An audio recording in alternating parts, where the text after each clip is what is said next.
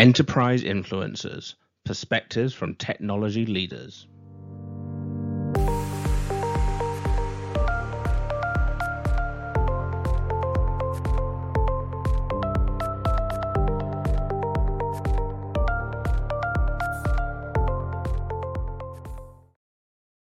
Hello and welcome to Enterprise Influencers, the podcast that goes through various innovations and speaks to enterprise leaders and what their thoughts are around this kind of stuff. Patrick, who do we have today? Hey, Giles. Good to be back. It's been a little bit of a long time since our last episode, but that's just because we've been having so much fun in the spring and getting into the summertime here. Right. But today, Giles, we're going to be talking about the newest innovations in AI with Microsoft Copilot. And to help us along with that conversation, we've got my good friend and Microsoft MVP Enterprise Architect for Ernst & Young, John Moore.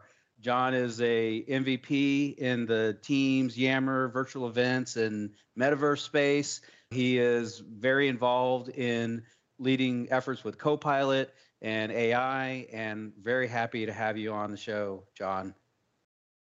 Yeah, thanks, guys. It's great to be here. I appreciate the opportunity to get to talk about any cool stuff. That's one of my favorite things, is to talk about emerging technology and things that excite me. And there's certainly been a ton of that over the past few months. It's like a deluge of announcements. It's been really hard to keep up, and we're all excited together about it, but it's a good chance to, hopefully it slows down here as we get into the summer and we can take stock of what does this mean for us and how can we orient ourselves to prepare.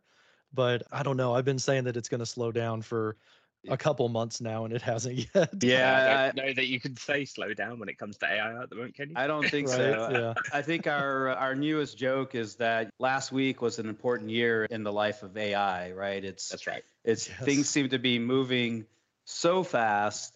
And I think that's why it's important for us to do these kinds of things, is because I think one of the things I've noticed is there's a lot of conversation about AI. There's a lot of organizations that are looking at, what does this mean for me? What does this mean in terms of how do I create a competitive advantage? How do I enable our users to do more, to be more productive, and all the sorts of promises that AI brings? But there's also a lot of maybe fear and trepidation as well. There's people who are worried about data security, and they're worried about, are the bots going to take over, and all these sorts of things. And there's a lot of conversation in that area. But what we wanted to do is, because Microsoft, obviously a big player in the enterprise technology space, that's no need to say to even question. And so Microsoft has come out recently with a lot of announcements around things that they're calling Microsoft Copilot. Copilot is something I think we're going to hear a lot of, and we've heard Copilot in terms of other sort of AI initiatives and products as well. But I guess just to start our conversation off, can we talk a little bit about what do we mean by Copilot? What do we, when we're in that Microsoft Copilot sort of sense, when we're talking about these AI concepts, what's a Copilot?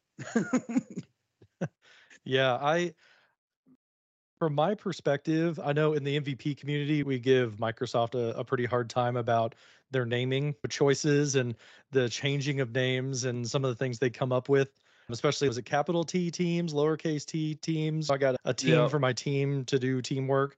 But I really think Copilot is about one of the most perfect product names that I've heard in a long time, because I think it describes exactly what it is, and I think it well positions their perspective and hopefully a wider industry perspective of how we see this kind of new era or this new phase of artificial intelligence.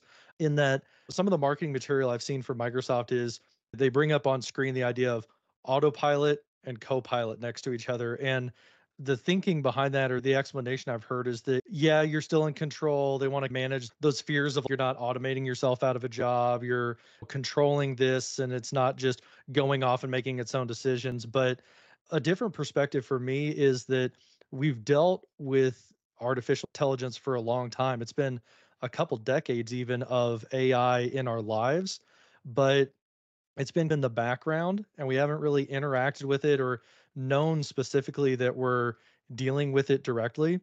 And when it comes to generative AI, or specifically things like copilots, it's interactive and you're actually engaging with it directly, and it's assistive, it's complementing what you're doing, and you know that you're dealing with it. And I think that brings some fear, because like it's more in the forefront of especially consumer minds, and as we get into like government, things like that, that, oh no, is this getting too amazing too fast? And how do we deal with it, or do we slow it down? Things like that, which I don't think is really all that possible. But I think it's important to realize like how surrounded we are by artificial intelligence already, and it's been helping us. We're just being a little bit more mindful of talking to it and dealing with it now. So that's the way that I see Copilot, is that it's coming a little bit more to the forefront and being like there with you in like your content creation or your ideation, things like that, rather than just being like, it's in my smartphone camera and I take a picture of somebody and it's doing amazing things to lighten it and separate me from the background, stuff like that. But I don't really realize or command it to do that. But when it comes to chatting with something, you're giving it a task, and it's a little bit of a different relationship Yeah. with computing. Yeah, So absolutely. And it's a little bit, anybody that's used ChatGPT or they've used some of the new sort of generative tools, it's more lines of you're describing something of, hey, can you give me an answer to this problem? Or can you generate some content about this topic? Or can you generate an image or adjust this image and do some stuff? And it is pretty interesting in how like human-like that can feel. And I could see where, yeah. hey, I'm talking to a computer. There's not another person on the other side of this like conversation, if you will. And so I could Hmm. see where that could make some people uncomfortable for sure. Yeah, it's a little bit different. It's like it's almost like a different interface, and something that I've struggled with personally. I saw all the news about what's been happening since like November, but I didn't finally start playing with ChatGPT myself until early in January. And I found that over the past like 2 decades plus, my brain has almost evolved into thinking in terms of SEO and search engine optimization, and I know how to Google something really well. I know how to search for something with the proper syntax and pluses and putting things in quotations. Yeah. And talking to it conversationally feels a little bit Hard, right? weird, Yeah. Feels weird. yeah. And Yeah. I think that's definitely, I keep hearing over and over again, that's the new skill, is prompt engineering. And I've been trying to make a concerted effort to get better about prompt engineering, because like you said, today, your first time using a chat generative experience, you're going to be saying like, give me a summary of this, or it's going to be a one word command almost. And what I found is that we're getting more effective at using this if we give it a lot more You are an expert resume writer with 20 years of experience, and you were advising somebody who was recently let go from their job. What would you tell them with these specific parameters? You're giving it like a paragraph to work with, and you get much better results. Yeah. Which I think is something that these large enterprises that are developing products like Microsoft with Copilot are starting to realize, is that the context is what really matters. Yeah. The context is key. Well, and That's that's essentially what you do with the search engine, right? And Google and things like that too. And we've got to remember that the back end of ChatGPT is basically the knowledge of the internet. You could probably find most of what it does, what it comes out with, if you had enough it's time definitely to what I do research with it my yourself. Amazon shopping list. Like drilling down to the thing that I need. And it's very Right? much Yeah. shortcutting the research that you could probably get to in the end anyway.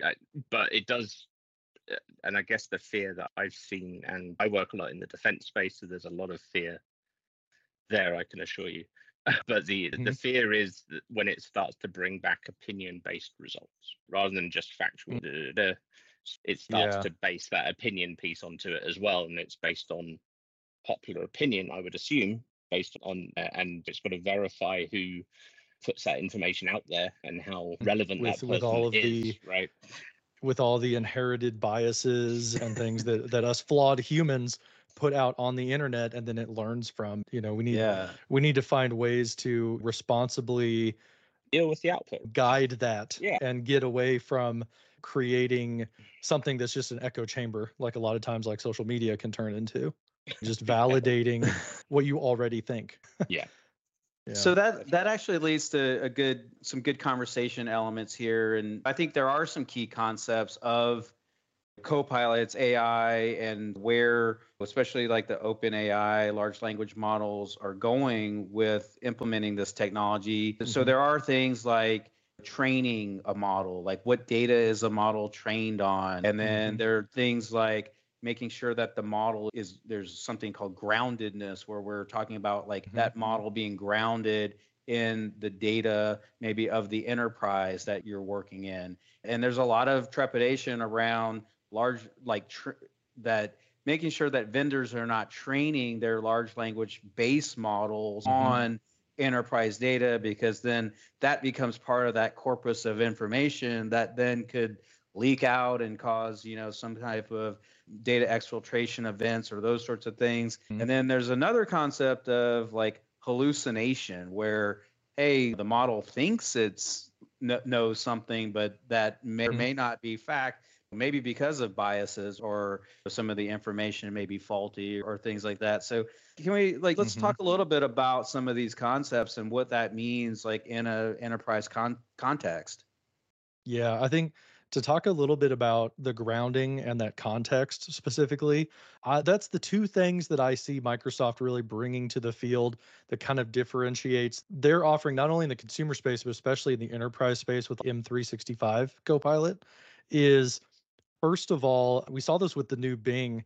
I see that what Microsoft's doing is almost adding like an interface in front of chatbots, right? Like when I first got into ChatGPT, it's almost overwhelming to have so little facing you back, right? It's just a blank chat and you're like, how do I deal with this? What I saw like in the new Bing sidebar in Edge is that, like I said, I was putting like one sentence in. But whenever I started using like that Bing sidebar, they added some of those helpful prompt engineering additions in. Here's the tone that I want. So I click like professional or creative. Here's the length that I want, short, medium, or long. Here's the format I want, a blog post, a bullet list, an email. And those are things that with ChatGPT, you would put into the prompt as a paragraph. But with Microsoft, they're guiding you down like the way to properly build a prompt. And that's more in your face. That's what's been happening on especially the consumer side. And when we bring in 365 Copilot and the promises of that, not only are they bringing an interface to do a little bit better job of thinking through what you want to ask, but what's cool about Copilot is it doesn't send your prompt directly to the large language model. Instead, the Copilot system, the kind of architecture that Jared Spataro put on screen when they made the announcement, is that it goes to the Copilot system. The original prompt then will loop into the Microsoft Graph and it will add all of that additional context of, okay, John is an enterprise architect, which means this is his type of role. These are the types of projects that he works on. This is what he cares about and who he works with. The graph knows that information, right? And it's already within the compliance boundary that we've enjoyed for years with something like 365. So it can tie those connections together and say, hey, whenever John is talking about Sally, that's Sally in finance. He works with her on a regular basis. They're in these projects together. So add that to the prompt to make it better. And then these are the files that kind of inform, these are the emails that we know about based off the graph. Takes that context, takes the better prompt, sends that to the large language model, which is not a public LM in this case. It's again within the compliance boundary, but I need to learn more about that. I'm anxious to see the reference architecture of what it looks like. But then that response goes back to the graph, gets that context back up before it sends to you. So it's almost like a abstraction layer or like a, I don't know, like an interpreter, if you will, of, hey, I'm throwing this thing at the computer, and then it's going to assist. No, John really means this in the context of his working world. Yeah. So, Yeah. I think so let that's me interesting. so let me ask you a background on that then, right? Is the LLM behind Copilot? Do they set something up per tenant and so therefore it's related to just that company, or is there like a mini version of that, and then there's one that goes across the whole of the commercial cloud? because obviously there's the benefit of the Yeah, collective knowledge to be more accurate, but then there's the there concern about where is. that data goes, right? There is. And with things like ChatGPT and some of that fear, uncertainty, and doubt that we see in the industry, the FUD is that you see all of these news articles coming out. Amazon has blocked ChatGPT on their network. Samsung lost a bunch of data because somebody was talking about an NDA project. What Microsoft has said is that all of that system, right, your applications, your graph, and the LM is within your compliance boundaries. I Right. don't specifically know if that means that. One question I've had is that does that mean that every tenant that has a Copilot SKU, do they get their own LM, right? Is it their own Azure instance of OpenAI Azure service or whatever it is? Or yeah, is it like a commercial version that is shared by all? The specifics I've heard in the public announcements are things like it does not learn from the prompts. It does not, the data that's being asked about, the prompts, they're not identifiable specifically to people with in order to train the engine, which is something that ChatGPT does, and you have to go in and manually turn that off. Like you can do it now. I think they might have done that in response to Italy's requests, is that you can actually toggle it off now and say, don't learn from my prompts. But from what I've heard in like the FAQs and about responsible AI is that, hey, in Copilot, it does not learn from it. It's dictated by like an enterprise level privacy. But that's the difference between doing something like Copilot and what was announced at Build with the edge version of Bing chat and things like being able to log in with your AAD versus what people are doing today, which is their consumer Microsoft account. Like the once you log in with AAD, I suspect that then your corporate agreements apply versus what you're doing today. You're logged in with your MSA. Even if it's linked with your AAD account, you're dictated by the consumer agreements, right? Which is that we're Right. going to learn from it, things like that. And that's what we have to be careful about in as we look at this type of technology. Should we jump into it as fast as possible? Should we be almost recklessly jump into it, or should we wait a year or something? What you have to remember is that one, your competitors, right, in the space, even if you're competing just for talent and it's all internal IT, that's going to be a benefit to working for different organizations is we've enabled these features. You can assist doing your job. But in the absence of a full enterprise solution, because you're sitting on it, you're worried infosec, things like that. The problem with that is that in the meantime, everybody's using the non-standard non-compliant versions of whatever their favorite flavor is, like it's Yep. Bard or Chat GPT or something like that. And I my feeling overall with enterprise technology that I've seen a few cycles happen with like enterprise video and live streaming is that if organizations don't give a proper path to use emerging technology, they're going to they're going to invite shadow IT into their environment, and I feel like it's going to be harder to I would rather spend my time getting things Working with through it, all right? of the privacy concerns and all the infosec properly than to play whack-a-mole with whatever 3 chatbots got launched last week. Because you block Absolutely. ChatGPT and it's like a hydra, a Yep. bunch of new ones emerge. Well, and Absolutely. those are the kind of conversations I have with my more defense-focused clients, where Mhm. the initial reaction is no, and really maybe the answer is you separate out like a small LM where it actually potentially is learning from you within your boundary, but then it can Mhm. bring in information from a larger LM to feed that answer, but then provide you Yeah. information about what is corporate knowledge versus public knowledge And I think that's And part or then of what defense like knowledge. So will cut it all out, cut it down as to so you can determine the reliability of it. right.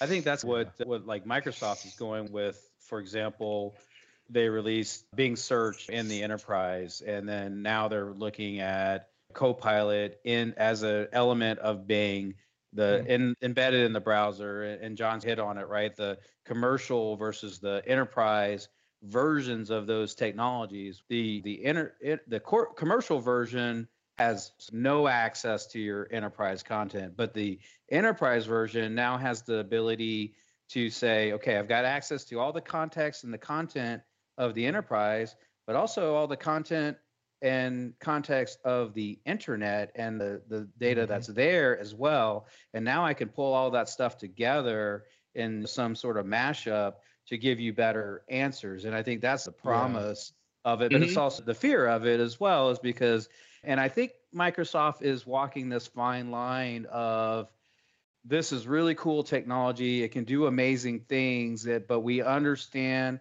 we have to walk all these compliance regulations of all these different countries and all these different elements of enterprise organizations. And Mhm. no CISO in their right mind is going to say, yes, allow all of my data to train the models, right? So they're going to have to show that control and show that it's enterprise ready technology in order for this to be adopted. Yeah, Well, it will be yeah, interesting to see what controls will be made available in this world. Because, like you said, if you're using consumer, if you're using Chat GPT, right, that's about the least connected option. It's trained on data as of like September 2021. That's where it ends. If you go to Bing, their big selling point is that it's connected to the internet. You can ask it who won the Super Bowl and it knows because it's fresh data. And then when you go to something like Copilot, now you've got the entirety of the internet, the live internet based off of like Bing searches, and then also everything in your graph within your compliance boundary. You put all that together. That's the richest experience. But I wonder if it would be more palatable for some organizations to maybe say, okay, maybe I want an LLM that is trained on my data specifically, and I want to give it the repositories. Maybe I want to manually give it specific Mm-hmm. repositories. And maybe some of those organizations would even want to turn off the internet searching capabilities. I don't want you to run to the end of my environment and then try to search the internet because that feels like you're going outside of my world. So I wonder if Microsoft's going to bring any controls about like, all right, I want to separate my LLM from these other sources so that I can almost put like on a visual diagram where its the connection boundary. points are Yeah. so they Yeah. know that it's got a boundary around it. And then some organizations will say, no, I want the full thing. I don't even want just the web. I want to really just dive into these plugins and I want to empower citizen developers and things to build on top of this with like Power Platform and other third party integrations so that I get even more of my data so that people don't have to context switch as much. It'll be a sliding scale for most organizations. And you saying that, then it just, so that brings up the idea then, right? Okay, you have your own private LM, but then maybe Hmm. you want to partner with your fellow partners in industry with their private LM, and it then becomes a Hmm. collective thing as well. So you can almost see, almost like with Azure B2B and the extract program where you can handshake your tenants to be able to come into each other, you could always see the same thing Hmm. happening with LLMs as well between companies, so that you can agree to have joint knowledge and things like that as well. Boy. Just, Yeah, sorry, I'm just that's sparking real off scary. ideas at this point now. Yeah. This subject. All right, so I want to get Yeah. into talking about some of the recent announcements that Microsoft has brought out, and maybe getting a little bit Yeah. into some more of the specifics about these technologies. A couple weeks back, Microsoft had their Build conference, which is a very developer-centric conference, and quite a lot of the stuff was over my head. It's all very much techie, geeky, I mean, way down in the weeds, kind of nerd stuff. But hey, we love our nerds around here, so no issues with that whatsoever. But they did use this conference as a springboard to announce quite a few of the initiatives around Copilot, along with other announcements that they had previously made. And so there's a few of these things that I'd really love to talk about. So I'll just hit on a sure. couple of them. And we've already sprinkled in a few of these little nuggets, but one of the things that they talked about quite extensively is like, what does it mean for developers in terms of AI? There's Azure OpenAI features. There are new frameworks coming out. There are new design surfaces coming out for AI and prompt engineering and all these sorts of things. But one of the big hot button topics is AI plugins, and what does that mean? Like your experience with ChatGPT, like mine was very similar. The first time I used it, I think the first time I used it, I got 10 prompts in the back that said, "Yeah, I'm a large language model. I don't know what you're talking about. Yeah. Try again," basically. But with this plugin model, now these prompts that we generate can now lead to action. And so it's, hey, Hmm. Now they've announced plugins more commercially around things like OpenTable and Expedia and Instacart and Kayak and some of this. So I can envision a world where you're like, hey, plan my Hawaiian vacation, make me a reservation at the best restaurant and book a couple of tours for me. And then you can actually like have the AI assist you in doing these things. So let's talk about AI plugins for a little bit and what that means, both Yeah. from, I guess, a commercial context and an enterprise context. It's a little bit it was a little bit consumery that I saw in that announcement. I was watching recaps and things from the keynote, and it started out consumery. It was interesting. Hey, I found this recipe. I opened up the Bing sidebar in Edge, and I said, "Hey, give me a shopping list about this." And not only did it pull from the recipe what you're going to need, and then I've seen it like where it'll organize by the type of aisles that are in the grocery store, and then you could take that text and then go to the grocery store. But what's cool is with the plugin they announced with Instacart, it took that data and, like you said, it actioned on it. So not only did it pull out the shopping list, but then it invoked Instacart to add those things to the shopping list and process the order. And then it didn't order it and spend your money. You had to verify and say, yes, buy Yeah. that. But that's pretty amazing to take it and do something with it. And in some of the more consumery type of plugins they mentioned, I see a little bit of business context, mostly for people who are like entertaining clients or they're like client facing and they travel a lot, right? So I could foresee maybe internal plugins for maybe not Expedia and Kayak, but something like your internal booking solutions and stuff like that, Concur, your where you could Amex say, yeah, Travel, your whatever. hey, Yeah. in this email thread, we're talking about coming up to Houston and having like a client dinner or something, that then it could invoke that booking service. Hey, everybody in this thread, they're in 4 different places. Let's book them travel. Let's get them all hotels and let's find a restaurant to book and we can go ahead and expense it. Or Uber has a consumer version, but then there's like a corporate version of Uber. So as you're planning client meetings or something, it could help you maybe get to that place and schedule an Uber. I think as we get into the more enterprise space, more just information workers like us, I think it'll be more of an open platform or an API capability that opens up opportunities for custom develop. So I see things like probably plugins with your service desk type of solutions or CMDB for platform and product portfolio management, where maybe I'm doing market research as an enterprise architect. If it was if my chatbot or my Copilot was aware of all of the products in our portfolio management system, then that could help me with, okay, here's those other options in this platform or this pillar of technology to help you with your market research and what's emerging. And oh, by the Yep. way, here's the Gartner chart for that particular space. I could see plugins being really helpful there. And I think what the exciting part of that announcement, at least from my perspective, is that it seems like Microsoft and OpenAI are starting to build like a standard, if you will, of plugin development. And it's hopeful for me that the things that are developed for ChatGPT will work over in Edge, will work in Bing. The things that are built in Bing will work in ChatGPT. So I imagine the likes of maybe Google or Anthropic might develop their own standards, or they might create an open standard with OpenAI. Who knows? But hopefully, it's not reinventing the wheel for every platform and we Sure. can get more connections faster because there's like a common way to do a platform. Yeah. Yeah. Awesome. So plugins for the win, plugins for productivity, as I Yeah. think what we're looking I at. haven't used one yet. Yeah, I haven't I'm right either. on the edge. I'm doing free chat GPT, but I'm right on the edge of paying for it just because they announced Bing search within it. So all of the internet connectedness is now in chat GPT. If you pay $20 a month. And I'm Right. so close to doing it. So Just whip out the corporate card. You'll be fine. sure. It's research, right? I'm already paying for Midjourney. I don't know how many AI things I want to pay for.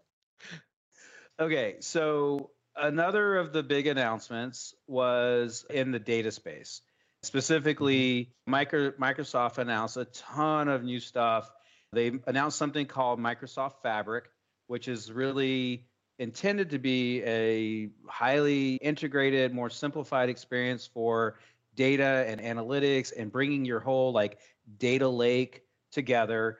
They announced a lot of stuff there where it's bringing together Power BI, Azure Data Factory, Azure Synapse, all these sort of data things into one sort of cohesive platform. But they also announced Copilot for Power BI.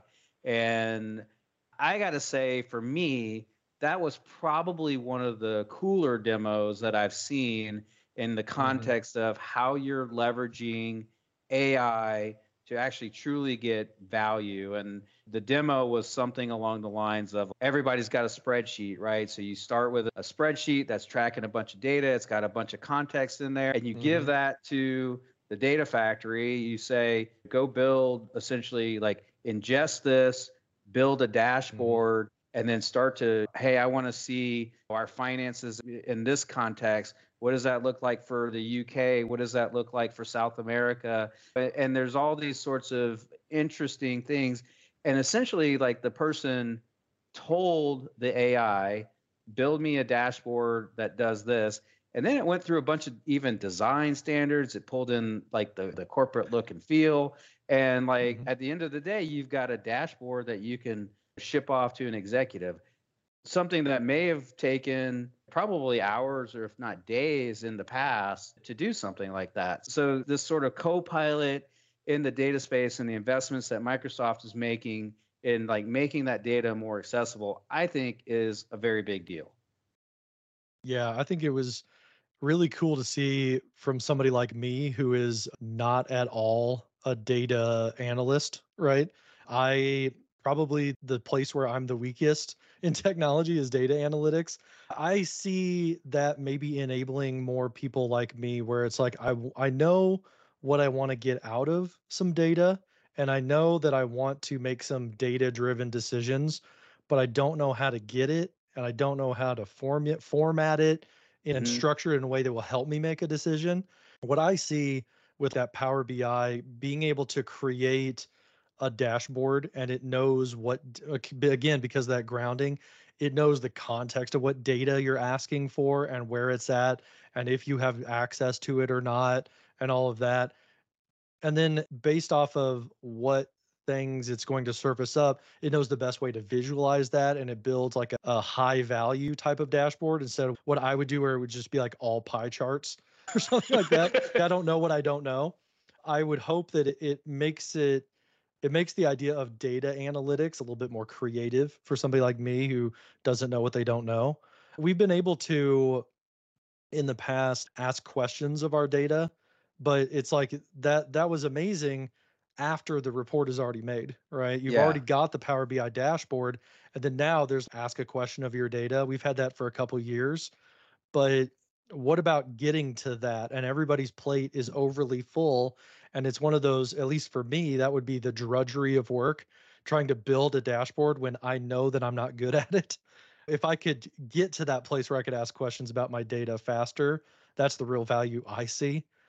Yeah, and when it comes to Fabric, that was probably where my like brain spun around the most because I don't really understand what they're talking about quite so much. But what it seems the promise is when they get to that idea of the new product being One Lake, I think is what they called it. Yep. It seems like the benefit there would be to bring a lot of maybe overlapping efforts, especially in a large organization where everybody has their own reasons for trying to get at the same data. And so they're reinventing the wheel, to use that term again, and everybody's doing their own connection to a data lake or building their own data lake. Maybe Yep. you're duplicating data you don't need to. So if you can simplify that and have no, this is the repository for the tenant, everybody just connect to it through, I think, what was that called? Direct lake connection or something like that, rather than I'm going to pull my own cache of the data and then I'm going to mess with it, not help anybody else out. Hopefully it will help organizations get to a place where they can help each other a little bit and raise the entire digital literacy of the organization rather than this group is great at data because they were lucky enough to hire a bunch of business analysts where this other group is struggling. Yeah, absolutely. And I think the promise of it, or the hope, at least for me, is that it's just like you said, like I see that today, even in a lot of organizations where it's okay, we want to have data, we want to have data driven decisions.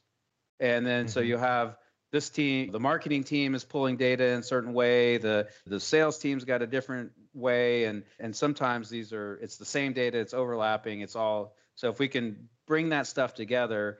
But the thing I think that's most for me that was just like aha, because I've seen, like you said, I've seen in Power BI, okay, let me get data insights. For me, most of the time that says, yeah, I can't do anything. It's just wow. But is the metadata not mapped right or something like that? So whatever reason. And I've seen other tools, and I'm blanking on the name of them. So but I've seen other tools that you can give it natural language and describe what you want, but you really have to know the data model like pretty well in order to make some of those tools useful. Valuable, yeah. But what I saw with this was like, I'm just like, hey, give me a chart on the sales performance of the UK team for the last quarter or fourth quarter or something like that. And I can do it. I don't have to know anything about the data model. I don't have to know anything about, I just give it my quote unquote business requirement, and it's boom, there it is. That is, to me, that's like the next level, right? It's like we were saying earlier with talking to a computer in SEO language versus natural language. Yeah, you don't have to know the ETLs and the SQLs and the whatever. You just like my data, it's sales data, it's, it's adoption data, it's whatever. Yeah. Anyway, so I thought it was cool. That's of course assuming it's all real, right? Like I saw just as many demos that sort of flopped and fell on their face during the conference as well. Some of them were super cool. Some of them we're still working some of this out. Yeah. It's nice to have that transparency though, especially like a developers conference level of, hey, that like this is all being made. We're all developers here. Yeah, totally. It adds to your street cred if you have a demo fail. That's right.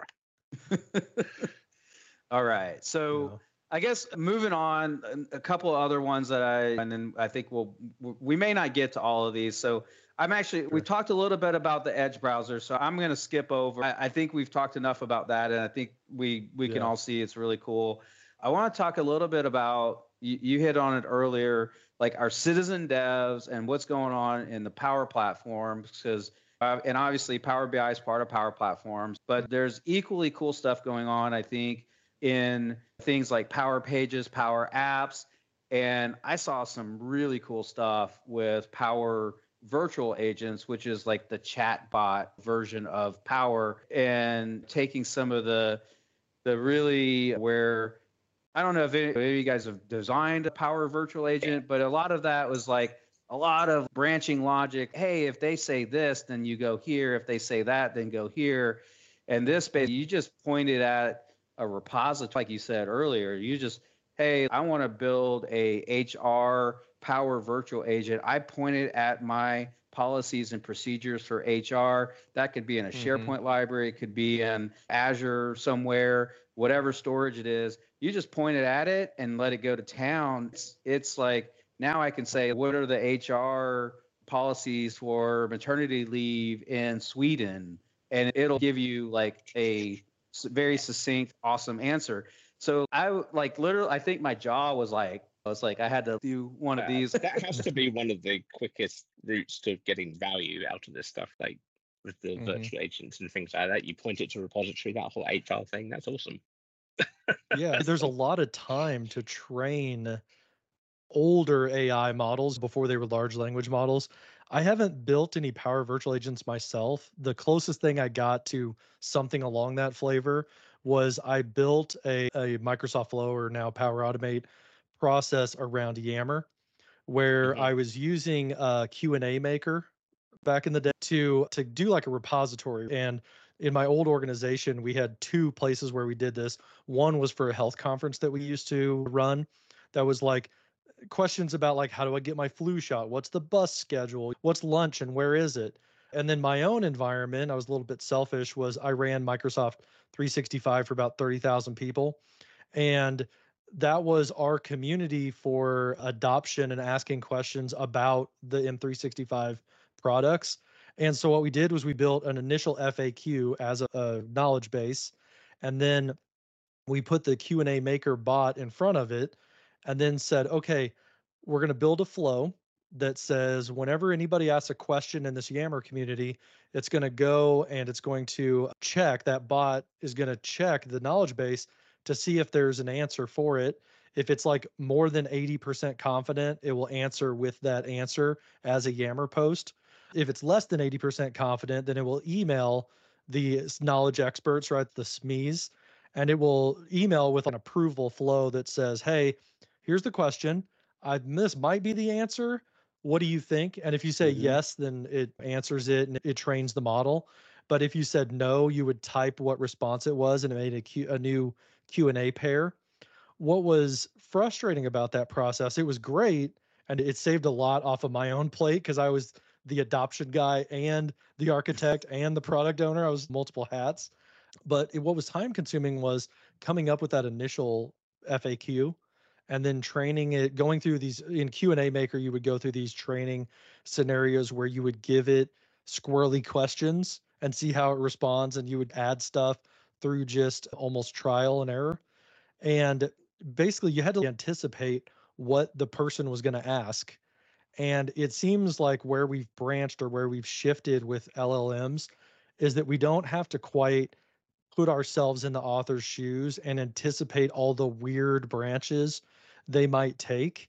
We it figures that out a little bit better for you because again, that context of being able to ground itself and say, wow, this is what this person's really talking about.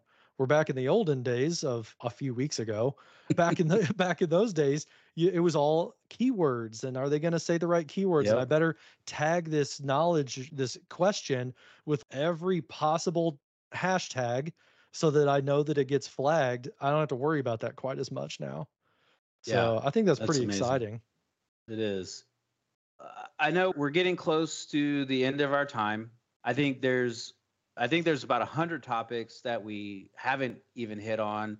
Like we talked a lot about the developers, the data, a lot of we skated some of the generative AI stuff. I've seen some really cool things out of Microsoft Designer. I think there's a ton of new cool stuff coming. Even in Outlook is going to be cool. It'll be able to craft your emails for you and your Word Hmm. documents and your PowerPoint. Get So, through you know, hundreds of emails and find what's important. yeah, summarize your Hmm. team meetings, create your to-do tab, and all these sorts of Yeah, things. I think there's just a wealth of new features coming. But I guess if to put you on the spot a little bit, John, if sure. any, I guess the takeaways that you're from where you're sitting as a Microsoft MVP and working in a large organization, just maybe a little bit of your perspective on how you feel like where you feel like this is going in terms of Hmm. the enterprise, what organizations should be thinking about as they're looking Hmm. at these technologies. What's the sage advice that you would give to our Oh boy. listeners? Sure. I think what stands out to me over the past, it's been 6, 7 months now of all these announcements. I think what stands out to me as the top two benefits overall to abstract and get high level is one, I think I think this will help a lot, this new era of AI, with jump starting work by helping us be more creative and generate better drafts.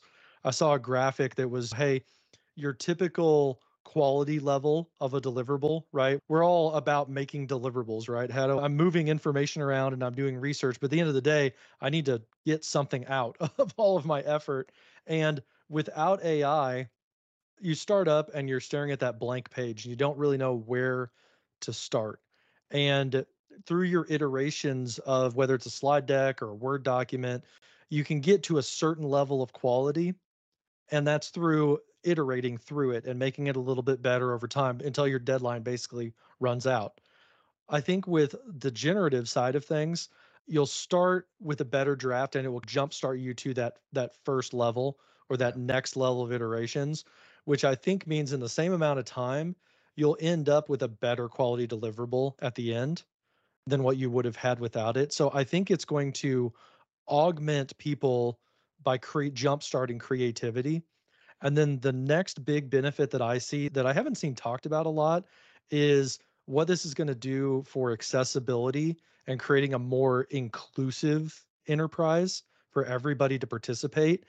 the classic examples to think in terms of the olden AI, deep learning, and the ability to do like live captions and translation. Those are all very helpful, and they work to amplify the abilities of people who like maybe have hearing difficulties or vision, things like that. But there hasn't been a lot until what I've seen recently in the space of neurodiversity, right? Things like autism spectrum disorder, things like ADHD, where I've seen it framed like your Teams meeting recap.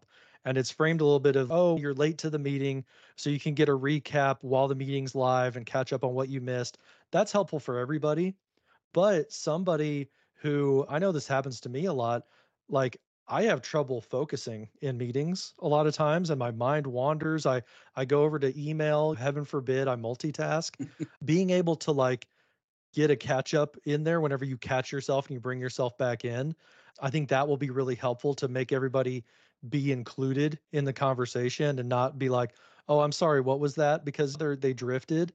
Or for people who like maybe have trouble reading each other in meetings, especially like if we're not on camera or they have trouble with reading like body language and stuff like that, being able to ask in a private space your co-pilot, hey, what does this executive think about? Are people leaning one way or the other? Being able to ask that privately, I think will empower more people to be able to speak up because they'll have that little bit of extra help that kind of gets them past maybe what some of their disabilities are. So I think this is really exciting for an accessibility inclusive aspect as well to get even beyond kind of the traditional accessibility that we've had. A really cool thought. Awesome. I fully agree with that. Yeah. Love Someone it. who wanders on his concentration all the time, then no, Patrick knows about that. That would be great. Yeah. May or may not have played Giles's Game Boy game in meetings with Patrick and lost track of what he was talking about. That's available to purchase, by the way, folks, if you're interested, Yeah. and we can talk about it another time. Yes. As you can see, if you're watching on YouTube, I am a big retro gamer. And whenever I found out by listening to the podcast that Giles had developed a game, I jumped on it right away. And that's another distraction. So John actually pinged me and said, "Hey, man, I listened to the podcast. Like, I really enjoyed it." And I was like, "What? You listen to this? Somebody listens to our Somebody podcast? listens What? to our podcast? Like, we've really made amazing. it in the world." So we were very happy to hear that. And so, of course, we're going to have all of our listeners actually participate in the podcast. So that's the goal here. That's right. That's right. So if you contact us, you're likely to be a visitor and a guest. Absolutely. Please do. I think, like I said, I think our time is drawing to a near. John, we did warn you. We put all of our guests through this, but we're going to need some sort of fun fact or anecdote to take us to the conclusion of our podcast here. Sure. I guess maybe a fun fact about me, or just something that a lot of people don't know, is, they see me talk about technology all the time, and I'm all very technical and wanting to like geek out and try things and try to break stuff digitally. But outside of work, a passion that I have is for woodworking and creating things with my hands. Over the past 7 years now, I think, I've run a wood shop out of my house with my wife. I say she runs it with my help, 95% her and a little bit me. I basically cut the wood down to size and then she takes it and makes it beautiful. But that's something that, I don't talk about a whole lot at work or in the professional space. Is the something for me that I like to do to disconnect is I work my brain so much during the day.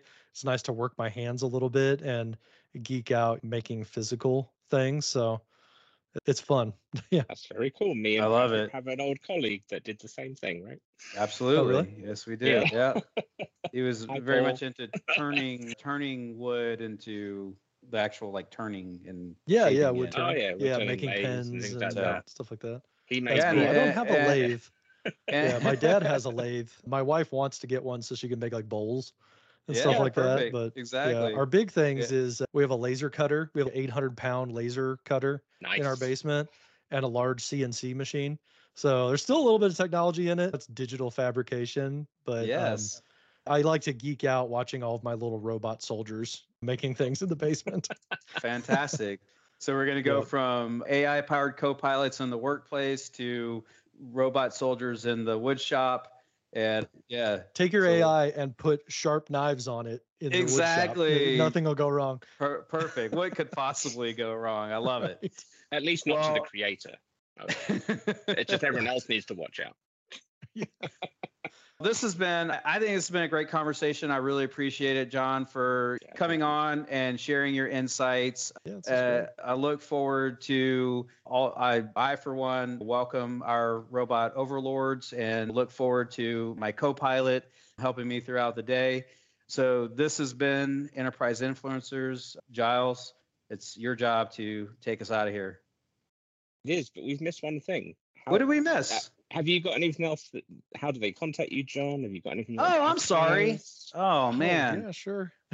John's No got to problem. Yeah. pimp your stuff, Yeah, John. pimp your wares, Oh, man. sure. I guess. So as Patrick mentioned, I'm a 3-time Microsoft MVP, and one of the ways that I like to contribute to the community in any way that I can is through my YouTube channel. You can find me on YouTube. You can search for just my name, John Moore, and Microsoft, or my handle I think is Collab Moore, COLABMOORE. A little play on words. You can find me there. Connect with me on LinkedIn. Again, look for John Moore EY, and you'll probably find me. Or through Twitter. I don't use Twitter quite as much anymore due to squirrely things Elon's doing, but you can follow me on Twitter, hang out with me on Twitter, LinkedIn, YouTube. We'll provide some happy to helpful connect. links in our postings as well. No one will have any problems locating John. And sorry, I think I told you it's been too long since we did this. Yeah, Giles. we're a bit rusty. We're a little That's bit fine. rusty. And that will show in my outro here as well. Then. All right, so everybody, thank you for listening. I hope this has been good, and I hope you start to investigate on the Copilot stuff yourself, just like I am as well. You can find us at the usual podcast spots and YouTube and Apple and Google or whatever you're into. And this has been Enterprise Influencers.